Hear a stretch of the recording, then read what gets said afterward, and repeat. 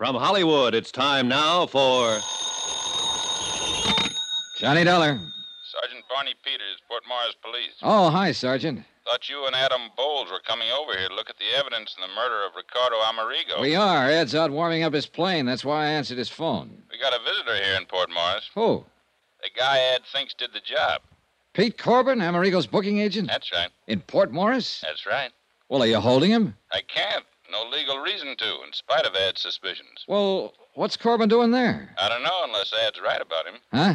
And Pete knows you're on his trail. Well, what's that mean? What could mean he's down here gunning for you.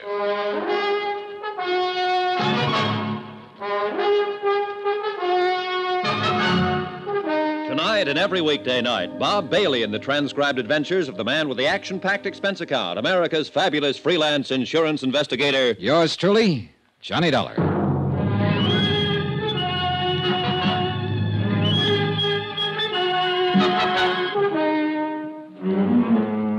Expense account submitted by Special Investigator Johnny Dollar. Location, Port Morris, New Jersey. Following is an accounting of expenditures incurred during my investigation of the Ricardo Amerigo matter. Item 3, $1 even. For whatever it was, the local druggist recommended to pull my stomach back together after the flight in Ad Bull's private plane from Ad's farm in South Vineland to Port Morris. In a sense, I'm glad we flew. In a car with Ed at the wheel, we'd have been all over the road. As it was, we were only all over the sky. Oh, beautiful day for flying, isn't it, Johnny? Can't you hold a straight course, Ed? What's the matter with this ship? Not a thing. I like to weave around a bit. I like the feel of it. You know, all that power under you. Yeah.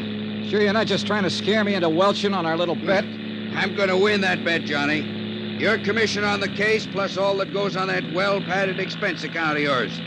You just get busy and find the body. Why don't you forget your dark past as a private eye and stay retired? What, and leave an old friend like you floundering around with a case that's Hey! clear-cut? You don't watch your steering, we'll be floundering around in those salt marshes down there. Sorry. But can't you see, Johnny? Pete Corbin, Amerigo's agent, has to be the heavy. He's the beneficiary of Amerigo's policy. Amerigo owed him a lot of money. Too easy. And Pete's the only person we know of who was with Amerigo constantly. You got motive, opportunity. Too easy, I tell you. But I wonder what under the sun Pete's doing in Port Morris. That we'll be finding out. We'll land there in a couple of minutes now.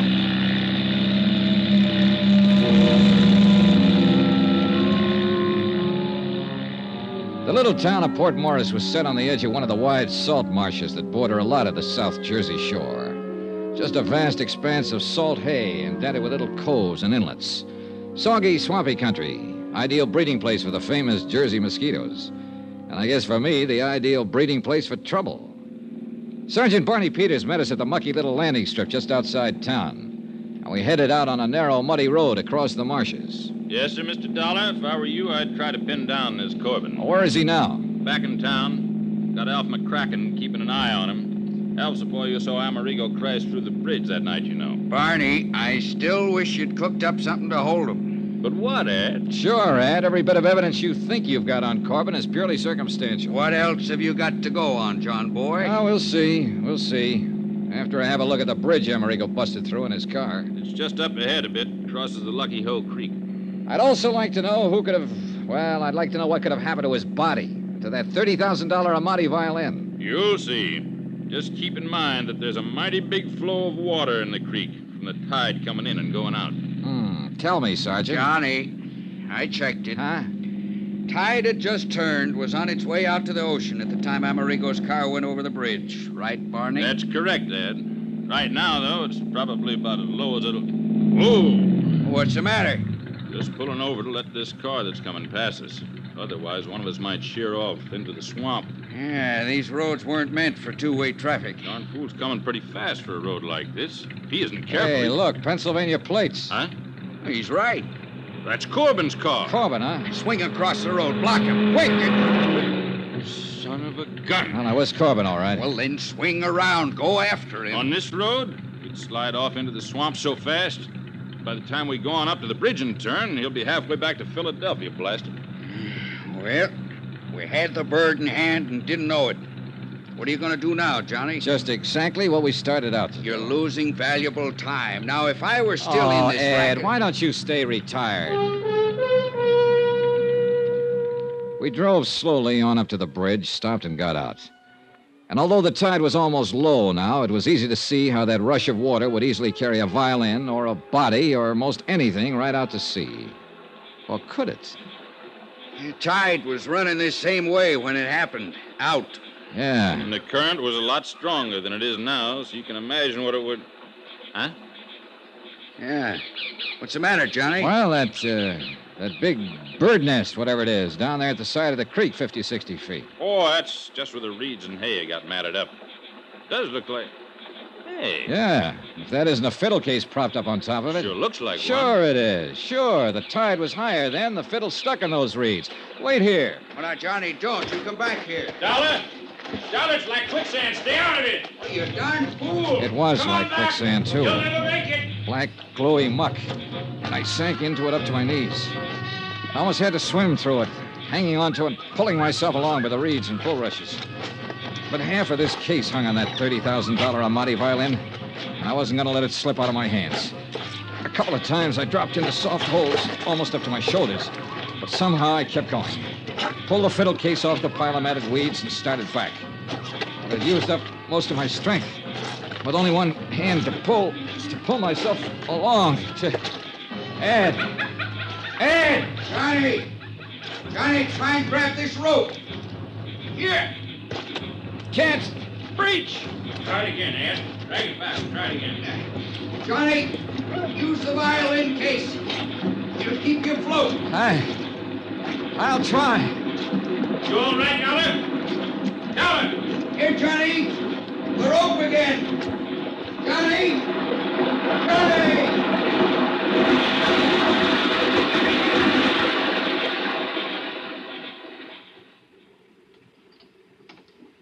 I hadn't passed out. So help me, I hadn't. Not entirely, that is. Or I'd never have been able to grab the line that Ed Bowles threw to me.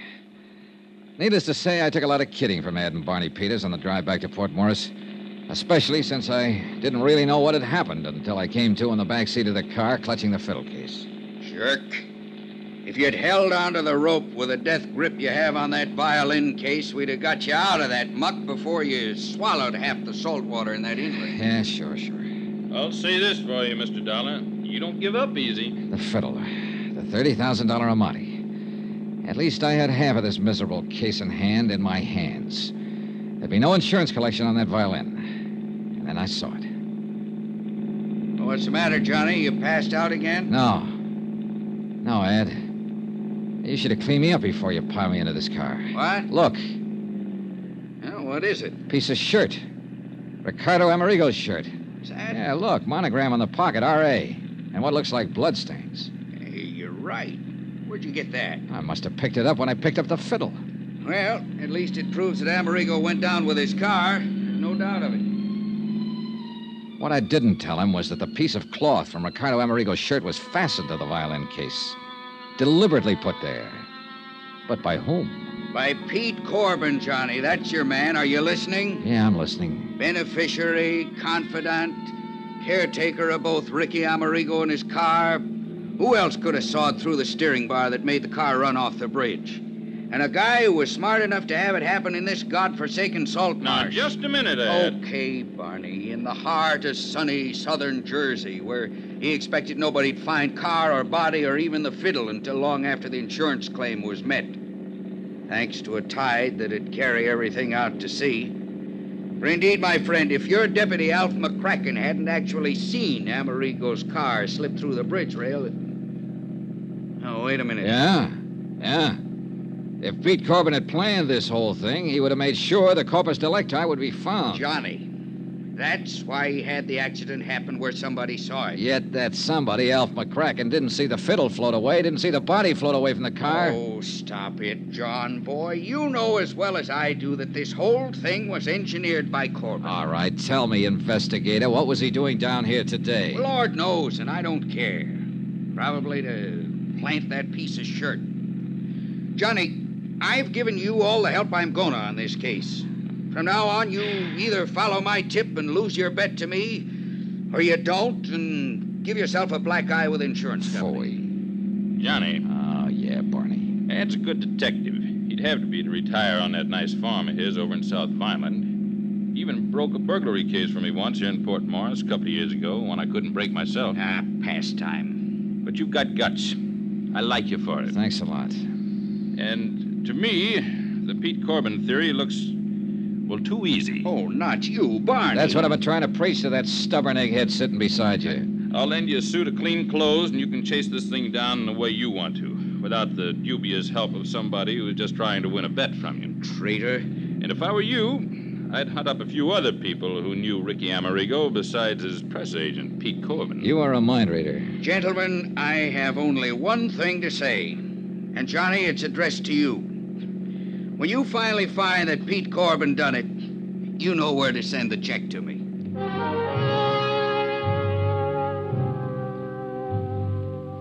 At Port Morris, we learned that Alf McCracken had lost track of Corbin when the former dropped in at Osborne's Oyster House for a dozen and a half show.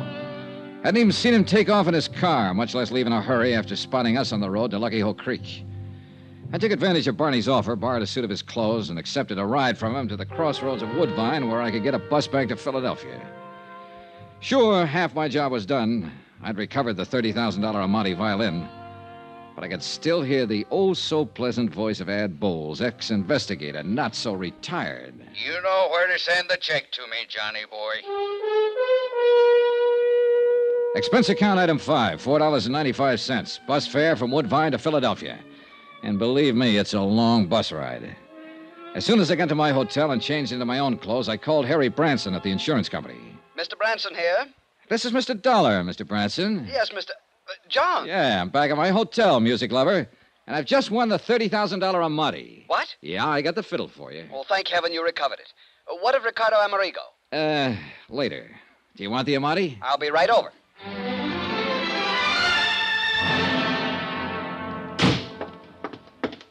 Where is it, John? Where is it? Right here, Harry, right here. Case, bow, and all. Oh, thank heaven. And by some miracle, it's dry as a bone and all in one piece. Voila. Oh, thank heaven. John. John? What's the matter? This? An Amati? Oh, no. Oh, no.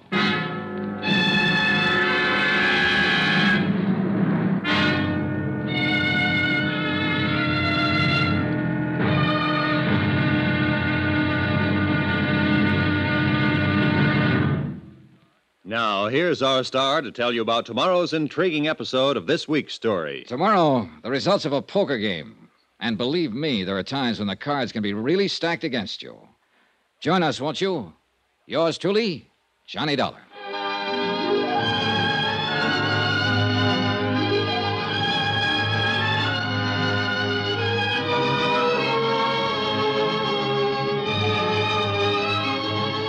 Yours truly, Johnny Dollar, starring Bob Bailey, is transcribed in Hollywood. Written by Sam Dawson, it is produced and directed by Jack Johnstone.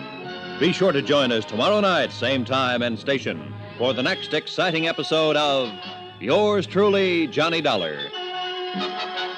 This is Roy Rowan speaking.